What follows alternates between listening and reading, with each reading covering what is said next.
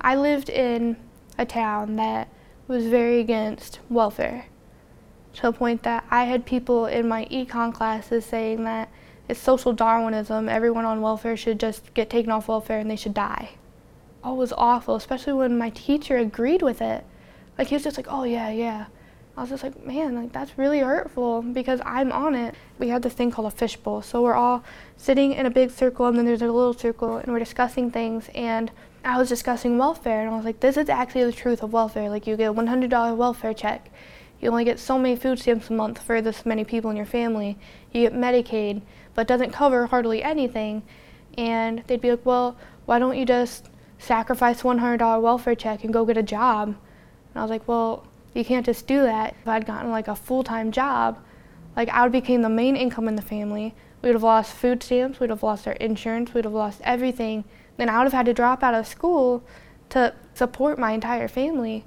And then I'd still be in the same boat. Like, I'd still be on welfare the rest of my life because I wouldn't have a high school education, a college education. So because they were middle class, they didn't understand that that's just not an option. We're extremely close.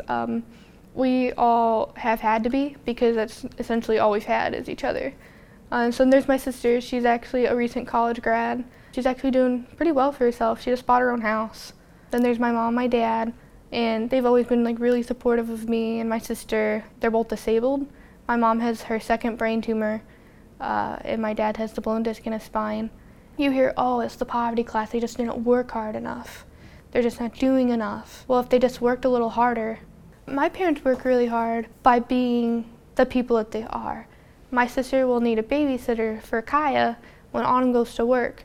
And even though they're in a lot of pain from their disabilities, they'll get up, they'll clean the house, they'll take care of Kaya, they'll play with her, they teach her things. When we come home, if we have a problem, they'll help us deal with it. They'll work really hard with us to fix anything. My sister and I, we weren't very easy teenagers, and they would work really hard to make us better people. I don't blame the students for their interpretations of welfare or what their opinions are, because we're really influenced by our families. And I feel like they just got maybe their opinions from their parent, who were working at Braun Corporation, and they were getting huge salaries and they got paid vacations and insurance and everything else. So when they'd ask, why don't you just go to the hospital? Why don't you just go to the doctor? They had that luxury. Like, we didn't. We'd have to have the gas to get there. They couldn't see that we couldn't go to church. So that was part of it. We didn't go to church. We weren't part of the PTA. We didn't participate in the community because, you know, you have to have the nice clothes to wear there. You have to have the transportation to get there. Most of the time our car wasn't working. The PTA didn't want my parents there because they weren't part of the community. How could they be? They didn't have any money to participate. It wasn't because we didn't want to, and so they always made us feel really bad about it. But we just have to live through it. Like, that's what we've done our entire lives. We've had struggles, we've had tribulations, and that's what makes us stronger people, is that we push through it and we learn from it.